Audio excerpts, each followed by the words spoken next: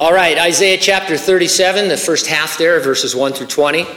The topic, the Lord sends a spirit to influence King Sennacherib of Assyria to return home to Nineveh.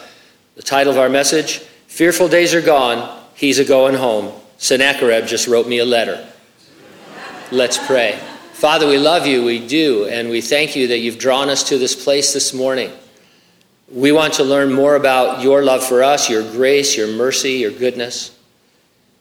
We want to be guided and directed in our walk, Lord, so that we would discover the good works that you have prepared beforehand for us to find. We want to be used by you, Lord, in our families and in our place of business and everywhere we are, really, Lord. We want you to open up doors of ministry. And we want to remember, Lord, the boldness that we have in the Holy Spirit to share the Lord.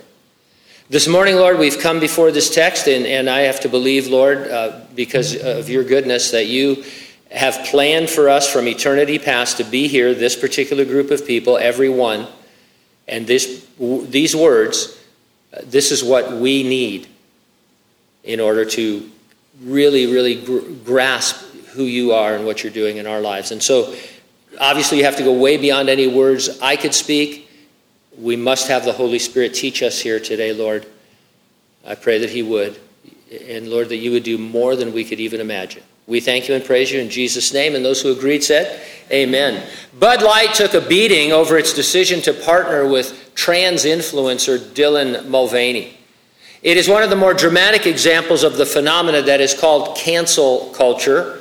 One definition of it explains, cancel culture refers to the popular practice of withdrawing support for, thereby canceling, public figures and companies after they have done or said something considered objectionable or offensive. Cancel culture is generally discussed as being performed on social media in the form of group shaming. It may be recent on social media, but cancel culture got its start 6,000 years ago in the Garden of Eden. The devil came to our parents and he challenged God's word. He accusingly asked, has God indeed said, you shall not eat of every tree of the garden? He answered his own accusation saying, God knows that in the day you eat of it, your eyes will be opened and you're going to be like God, knowing good from evil. Adam and Eve couldn't know the extent of their disobedience, but it was an attempt to cancel God and be like him. Instead, they became more like the devil. King Sennacherib of Assyria wrote a letter to King Hezekiah of Judah. The pagan king announced his intention to cancel the Jews like they had so many other nations and cities on their way. The Lord intervened in a big way. Hezekiah exercised simple faith in the Lord. We're going to call it conquer culture. And so I'll organize my comments around 2 points. Number 1, the devil wants to cancel you. Number 2, the Lord wants to conquerize you. Number 1, the devil wants to cancel you. Now, the devil, acknowledged as the God of this world. As if that isn't bad enough, we see evidence in the Bible that 1/3 of created angels threw in with him in his rebellion. And he is aided and abetted by, Ephesians chapter 6 says, principalities, powers, the rulers of the darkness of this age, and the spiritual hosts of wickedness in the heavenly places. Now, I'm not sure if those are jobs that fallen angels have, positions, or if these are additional spiritual creatures. When you get into seeing scenes in heaven, like in the Revelation or the book of Daniel or Ezekiel, there's a lot of what we would consider weird creatures going on up there, right? Of course, they look down at us and say, what a weird guy Gene is. Previously in Isaiah, the Assyrian army marched to Jerusalem, destroying 46 cities along the way. They surrounded the city with 185,000 of the most savage warriors ever fielded.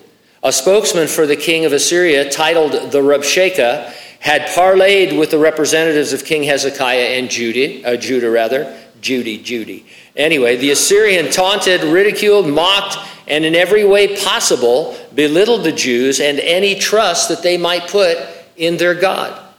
Believers in Jesus Christ, we are constantly besieged. Human wisdom in the form of religions and philosophies, politics, psychologies continue to announce the supposed cancellation of biblical Christianity. Everybody wants to say Christianity is dead. When I went to college about 100 years ago, my first moment at my first class at UC Riverside, the professor came in, Dr. Bernd Magnus, was wearing a Nehru jacket, so that should have thrown me right there for those of you who... But anyway, his opening line was, Christianity is dead. And I thought, yeah, sure it is. It was to me. And so that, that generally is the feeling that people have, that, we are being besieged by all of these other forms of things. So King Hezekiah's representatives, they returned and they reported to him what had occurred in this meeting.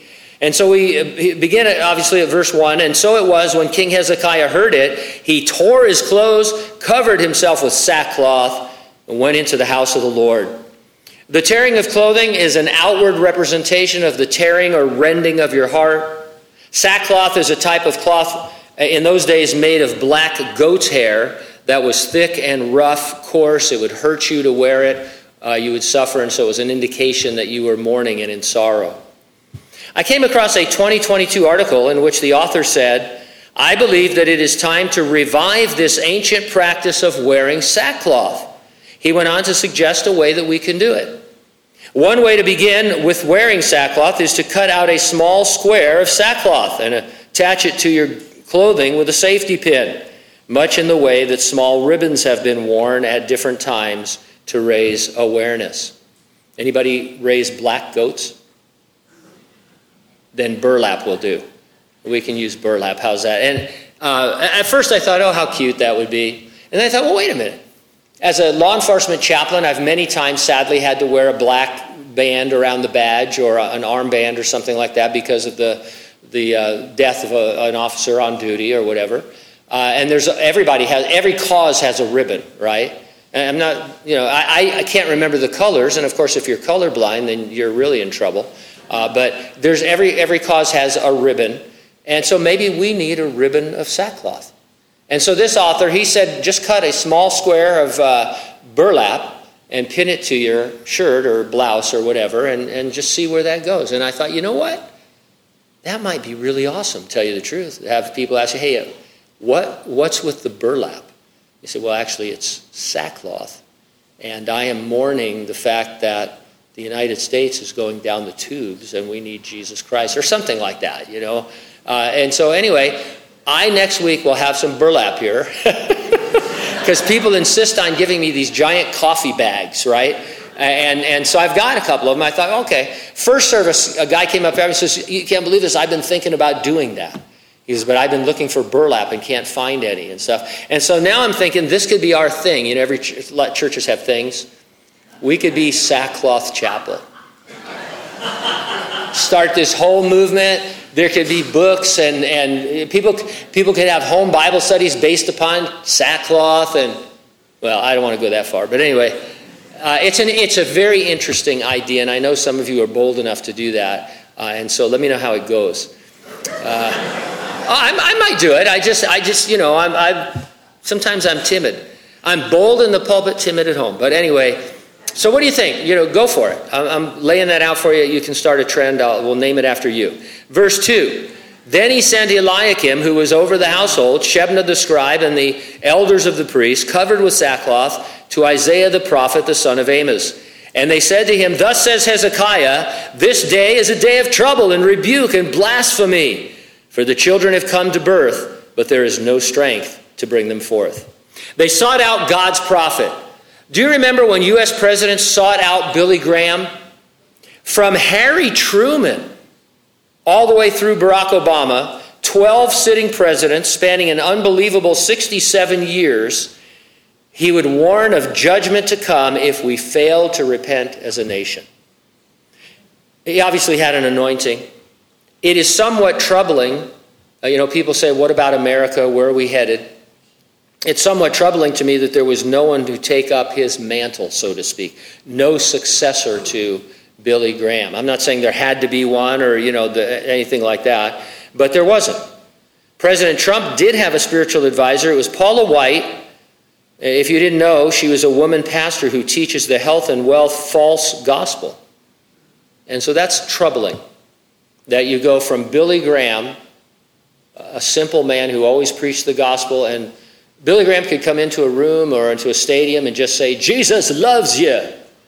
Come on forward." And thousands of people would come down because the Lord was using him. Or you could have meetings with this person who's saying that just speak the word and you will be as healthy and wealthy as you want to be. We've fallen in some kind of a different, position. So pray about that. If God did not intervene against Assyria, Isaiah said it would, these guys said it would constitute a failed birth when they talked to Isaiah. More than an illustration, because you remember in the book of the Revelation, there's a terrifying scene, chapter 12, in which a great red dragon seeks to devour a child as it's being born. The child is born, however, and it's caught up immediately to heaven. The woman flees into the wilderness where she is kept safe for the next 3.5 years, despite the dragon's best efforts to murder her. And people say, "Oh, the Revelation's filled with weird symbols." It is, but they tell you what the symbols mean.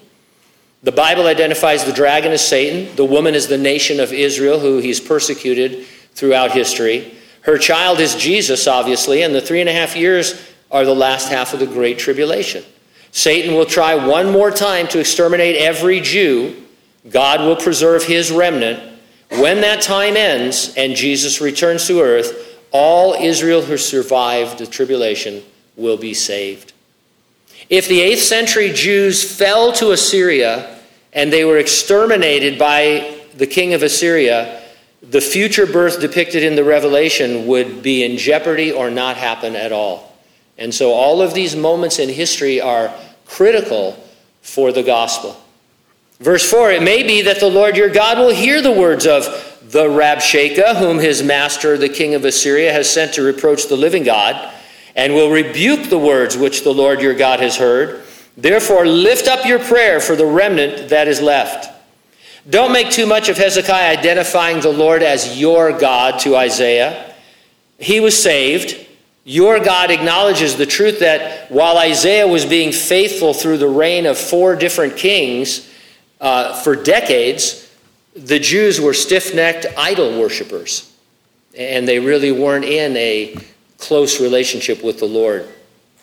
Again, God always acts to spare a remnant of Jews. National ethnic Israel is central to human history and a future kingdom of God on the earth. Verse 5, "So the servants of King Hezekiah came to Isaiah, and they said to him, 'Thus you shall say to your master, thus says the Lord, do not be afraid of the words which you have heard, with which the servants of the king of Assyria have blasphemed me. Do not fear, fear not, do not be afraid.'" These occur a lot in the Bible. It ought to become easier and easier for us to believe them as time goes on. Everyone knows the famous presidential encouragement, "The only thing we have to fear is fear itself." Is that even true? It sounds like something the Sphinx would say in the movie Mystery Men. It's not true. It might be encouraging, but it's not true. Jesus gave us the bottom line on fear when he said, "Fear him who after he is killed has power to cast into hell. Yes, I say to you, fear him." You have nothing to fear but God if you die without the knowledge of his Son, without salvation, because you have no other address other than the lake of fire. And really, if you're not a Christian, you should lose all of your bodily functions when people talk about hell. You should be terrified that in a moment you could be in eternity awaiting hell. And it's real. Hell is a real place. Eternity is a long time. The dead and wicked dead will be raised in a body that can be tormented. And so I remember, if you're saved later in life, you might remember that moment when you understood the weight of sin, when you realized that you were going to die in your sins and die forever to the second death. And it's terrifying. But praise the Lord, the gospel was being preached and you could come to Christ. And so if you're like that today, if you don't know Jesus Christ as your Savior, if you can't honestly 100% say, if I died right now, if I dropped dead from a heart attack, I know I'd be in heaven, then you need to call out to the Lord. The Holy Spirit is here. He's working on your heart. Come to Christ. Verse 7, "Surely I will send a spirit upon him, and he shall hear a rumor and return to his own land, and I will call him to fall by the sword in his own land. So he's talking to Shirley, and he says, get it? I've been waiting a while for that one to fit in. So anyway, he hears a rumor. Now, God sends a spirit. This sends people into tizzies. First of all, the spirit did not possess him. It influenced him. And second, this is a wartime scenario, secret operation that the Lord greenlit. He said, hey, I have a strategy. Let's get Sennacherib to go back to Nineveh. And that will, accomplish some of our purposes, and then we can move forward. How many times have you seen a movie or a documentary about some wartime secret mission that tricked the enemy? There's one out now, it's called Operation Mincemeat. I didn't believe it was real, but it was. It was depicting the successful British World War II deception operation disguising the 1943 Allied invasion of Sicily. And so what's happening here is that there's whether God comes up to this strategy himself or he checks with his divine counsel, we don't want to get into that, but that's a possibility, and says, hey, what do we want to do about, this? And they say, I'll be a spirit. Let's send a spirit down there to influence, Sennacherib, and he'll leave, and it'll weaken their position, and then in Nineveh, he's going to be killed. We'll see that at the end of next week's study, Lord willing. So this isn't anything weird. Verse 8, then the Rabshakeh returned home and found the king of Assyria warring against Libnah, for he heard that he had departed from Lachish. And the king heard concerning Tirhakah, king of Ethiopia, he has come out to make war with you. So when he heard it, he sent messengers to Hezekiah, saying, thus you shall speak to Hezekiah, king of Judah. Do not let your God in whom you trust deceive you, saying, Jerusalem shall not be given into the hand of the king of Assyria. Look, you've heard what the kings of Assyria have done to all lands by utterly destroying them. And shall you be delivered? Have the gods of the nations delivered those whom my fathers have destroyed? Gozan and Haran and Rezpah and the people of Eden who were in Telassar? Where's the king of Hamath, the king of Arpad, and the king of the city of Sepharvaim, Hena and Iva? Sennacherib's return to Nineveh was a sign that Judah, that God's prophecy of Jerusalem's safety was trustworthy. I'm going to bet most of us have received a letter that troubled us deeply. Maybe it was a notice of eviction or foreclosure. Maybe it was a proverbial pink slip in your paycheck informing you that your employment was terminated. Maybe you were served with divorce papers. Maybe it was your medical test results confirming the terminal diagnosis. Have you ever used the designation in care of when you send a letter? It means you're sending the letter or the package to an addressee that is accepting it for someone else. People often use the abbreviation CO, care of. These types of letters that I listed, and this letter to Hezekiah, they are letters that are addressed to Jesus, care of his followers. Because the Lord says, cast your care upon me because I care for you. And so Hezekiah gets this letter. He puts on his best sackcloth and he goes to the temple of the Lord and he says, Lord, I want you to see. It says, I'm going to spread this out before you so you can see it because this letter is for you. It's about us and what they want to do to us, but they only want to do these things to us because of you. And that's true today.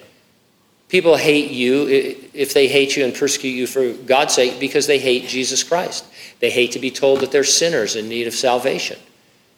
And they hate you because they hate him and they can't really get to him, but they can get to you. The Lord is going to conquerize you in verses 14 through 20. But first let's read verse 36 just because I love it.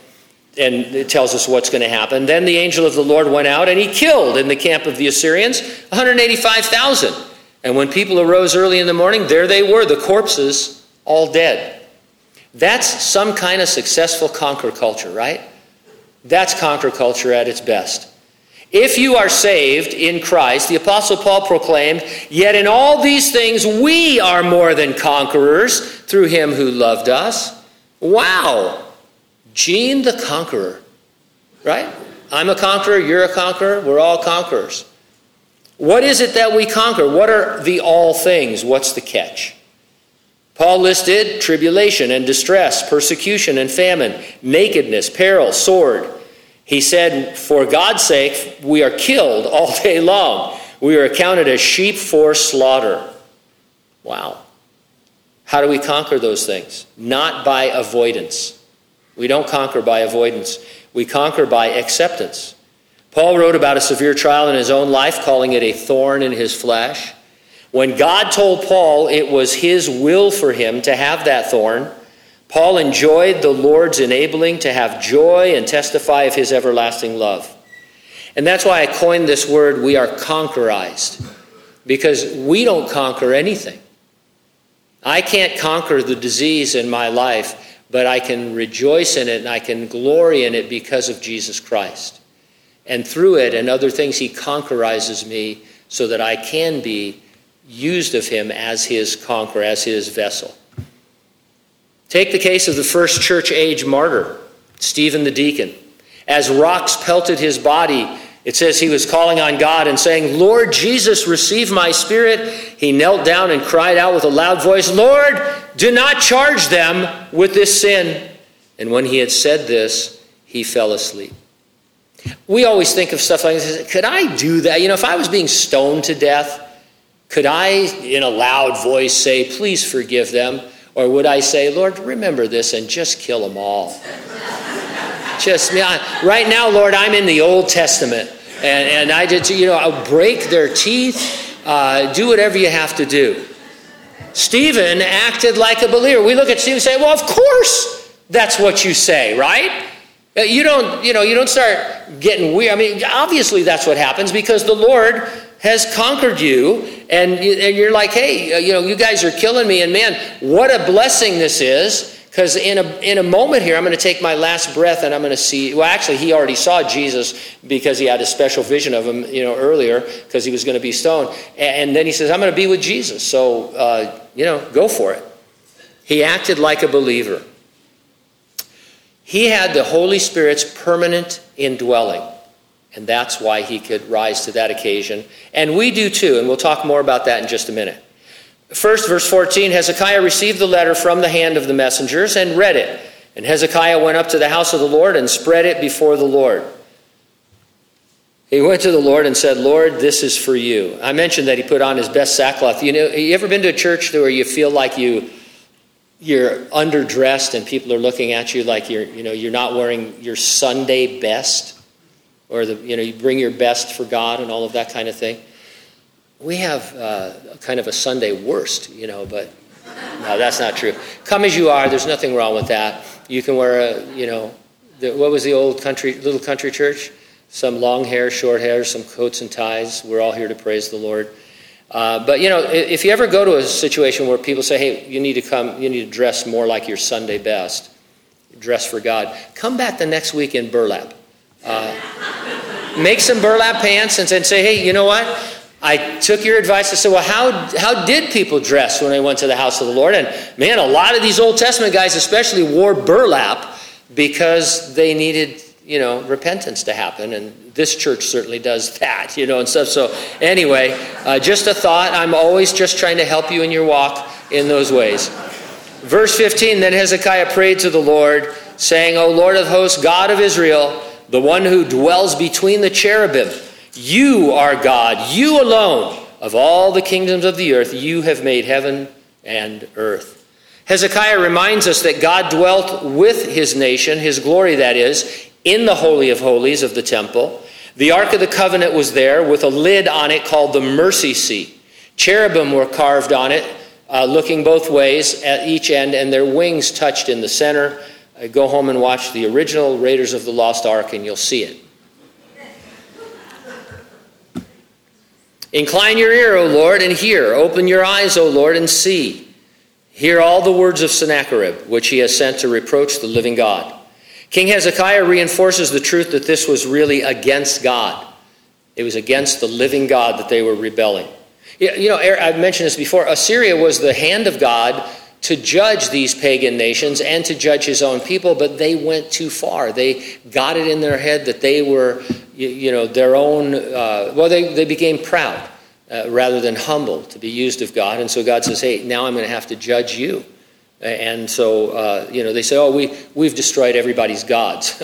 You don't know what's going to happen here pretty soon. And so again, people who persecute Christians, they're persecuting Jesus. He's not on earth right now, and you are.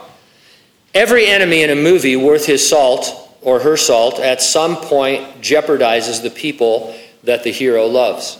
You are so loved of the Lord that the devil trains his weapons on you. You are the people that the Lord loves. And the devil says, look what I'm going to do to Job. I know you love him. I'm going to do this to Job. And the Lord says, Job doesn't care about those things. He cares about me. And, so go ahead, go this far, and you know the story. And, some of you, you're thinking, is that really cool that God did that? Sure, yeah, absolutely. You know why? Because life is fleeting. It's passing away. And, the Lord loves us, and he says to Satan, after the first chapter and at the book, he says, hey, look, what do you think about my servant Job now? Look at how he hung in there. You can't deceive him. You can't knock him down. He loves me. I love him. And it's that way with us too. So something bad happens to you, something in the bad category, guess what? This is a fallen world. It's not the world that God created. Could he heal everybody? Could everybody? Yeah, sure, he could, and he will in the millennium. How many thousands or even millions of people will be lost for eternity if the Lord comes right now? Now, we want him to come right now, and he can come right now. We believe in the imminent return of Christ. But the mathematical realities are, if the Lord tarries another year, how many millions of people are going to come to Christ? In another 2 years, another 3 years. And now, at some point, God says, this is the plan, and this is the time. I'm coming for my church, and then all of this is going to unfold. That is going to happen. But in the meantime, we're about his business in a fallen world. You're going to get sick. You're going to die. Terrible things are going to happen to you. Also, blessed things are going to happen to you. You're going to find yourself in a family of believers. There are people going to rally around you. Do you really want to get sick and die with no believers around you, not believing in Jesus? No, that's horrible. People with no hope, not knowing where they're going and when they're going to get there. I mean, so even when you're being tried and in the worst trials of your life, the Lord is with you saying, look at these people I've given you. I've given you, your family abandoned you. I've given you brothers and sisters and mothers and fathers and uncles and aunts. And, they're all around you in the body of Christ. I was reading a guy the other day who was saying, I don't go to church anymore. I don't need to go to church. Man, what a loser. Not that he is a loser, but think of what he loses out on. How much real fellowship can you have at Starbucks? I'm serious, right? Or on the golf course, or doing whatever you do on Sunday morning that isn't church. When you could be meeting people that the Lord loves, who he died for, who want to minister to you and who you want to minister to. What a selfish thing to say, I'm not going to church anymore. Are churches weird? Sure. Absolutely. Is our church weird? I'm here. Don't think too long about me being here. I mean, just say, Lord, I'm so thankful that you speak to us while Gene is talking. Because he is a clown. But anyway, but it's selfish. I'm not going to use my gifts. I'm going to stay home. And so whoever I could have ministered to is going to go without that ministry. Hopefully, obviously, the Lord will raise somebody else up, but you see the point. And so you are beloved of the Lord no matter what you're going through, and I think you can see his love if you just open your eyes to it. Truly, Lord, the kings of Assyria have laid waste, verse 18, to all the nations in their lands. They have cast their gods into the fire, for they were not gods, but the work of men's hands, wood and stone. Therefore, they destroyed them. The Assyrians made it a point to enter the temple or holy place of their enemies and burn their idols, which represented the gods of those cultures they had canceled. Verse 20, now therefore, O Lord, our God, save us from his hand, and all the kingdoms of the earth may know that you are the Lord. you alone. History is headed towards a time described this way by a mighty angel in the book of the Revelation. The kingdoms of this world have become the kingdoms of our Lord and of his Christ, and he shall reign forever and ever. And everyone said, Amen. Hallelujah. In the future kingdom and eternity, there are going to be nations. In the Revelation, looking at eternity, chapter 21, verse 4, we read about the nations of those who are saved. And in 22, verse 2, in eternity, we read, in the middle of the street and on either side of the river was the tree of life, which bore 12 fruits, each tree yielding its fruit every month. The leaves of the tree were for the healing of the nations. And so, I don't know if we don't usually think about this. We're not told a lot about eternity future, but we are told that there will exist different nations. We're not all going to be one big conglomeration of people that are, there will be not division, but there will be diversity. And so I'm kind of happy that Italy will survive. Looking forward to being a barista. But anyway, lots of things are going to be going on. People that say, I don't want to sit on a cloud with a harp. Or sometimes we think of, because we think of and describe heaven as the supernatural or another realm, we have a tendency to think of it as ether or spirit or something. Jesus rose in what kind of body? Physical body, a material body. We're going to rise in a physical material body. There's going to be a physical material earth. There's going to be nations and peoples, and we're going to have work to do. And it'll be the way that God intended it. It's not going to be a renewal of Eden either, by the way. It's going to be much greater than Eden. It's going to be a new heaven and a new earth. A restored earth where God gives us plenty to do. How are we conquerized? Well, on the day of Pentecost, after Jesus rose from the dead, he sent the church a promised gift. He sent them the permanent indwelling of God the Holy Spirit. It's one of the promises in the new covenant God made with the nation of Israel. Moses, Jeremiah, Ezekiel, they all mention this new covenant. Ezekiel says it promises a new heart, a new spirit, and the permanent indwelling of the Spirit. Now, listen, this is simple. If the permanent indwelling of God the Holy Spirit was a future promise to Israel, you're going to get this later on after the kingdom is established, then Israelites in the Old Testament did not have this experience of the permanent indwelling of the Holy Spirit. God's not going to say, just the way you are now is just the way you're going to be then, I promise you. No, he says, no, it's going to be, you can't wait to see what I'm going to do with you in the future. You're going to have a heart of flesh instead of a heart of stone, and I'm going to let the Holy Spirit indwell you permanently. When Israel's leaders rejected their Messiah, the new covenant promised to them were put on hold. Meantime, the church has begun to partake of the promises. Now, we do not supplant or supersede or replace Israel. The church is not the new Israel. Israel's on hold while God is building his church. And then what's going to happen? Rapture, resurrection, great tribulation, which is called the time of Jacob's trouble, when God is going to turn his attention again to the nation of Israel. And at the end of that period of time, all surviving Jews will be saved. And God will have fulfilled all of his promises to his people. And then you can go on and read about what happens in eternity. There's an episode in the book of Acts, fascinating, in which the Apostle Paul encounters some disciples of John the Baptist.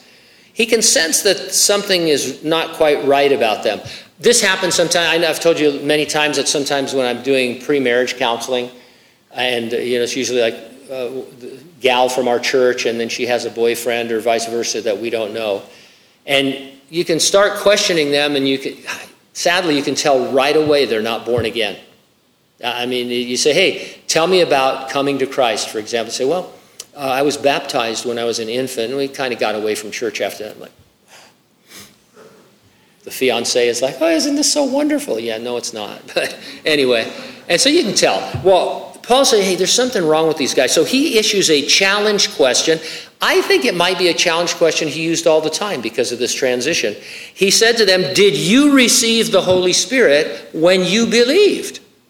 And so these guys believed, just like Old Testament saints believed, just like Abraham, he believed God and it was accounted unto him as righteousness.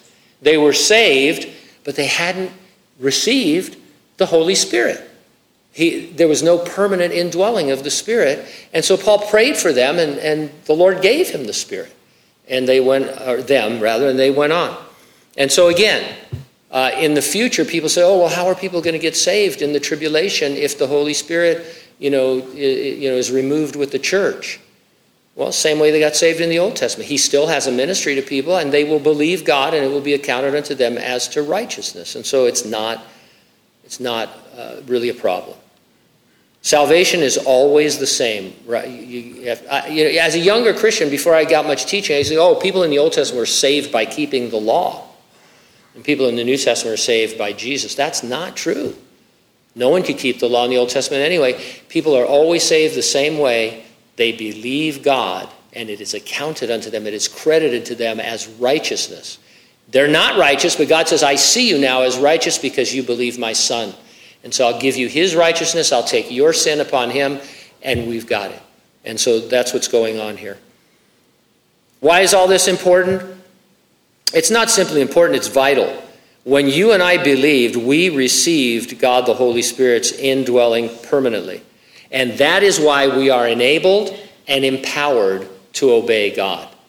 We don't do it perfectly, but we need to always say to ourselves, as I'm reading God's Word, if this is what God's Word says to do, I can do it. I don't even need to know how to do it, in the sense of finding the 10 steps or the 15 steps or the 30 days or anything like that. I need to do it. I love marriage. Husband, love your wife the way Christ loved the church. If you're not doing that, then maybe you don't know how much Christ loved the church.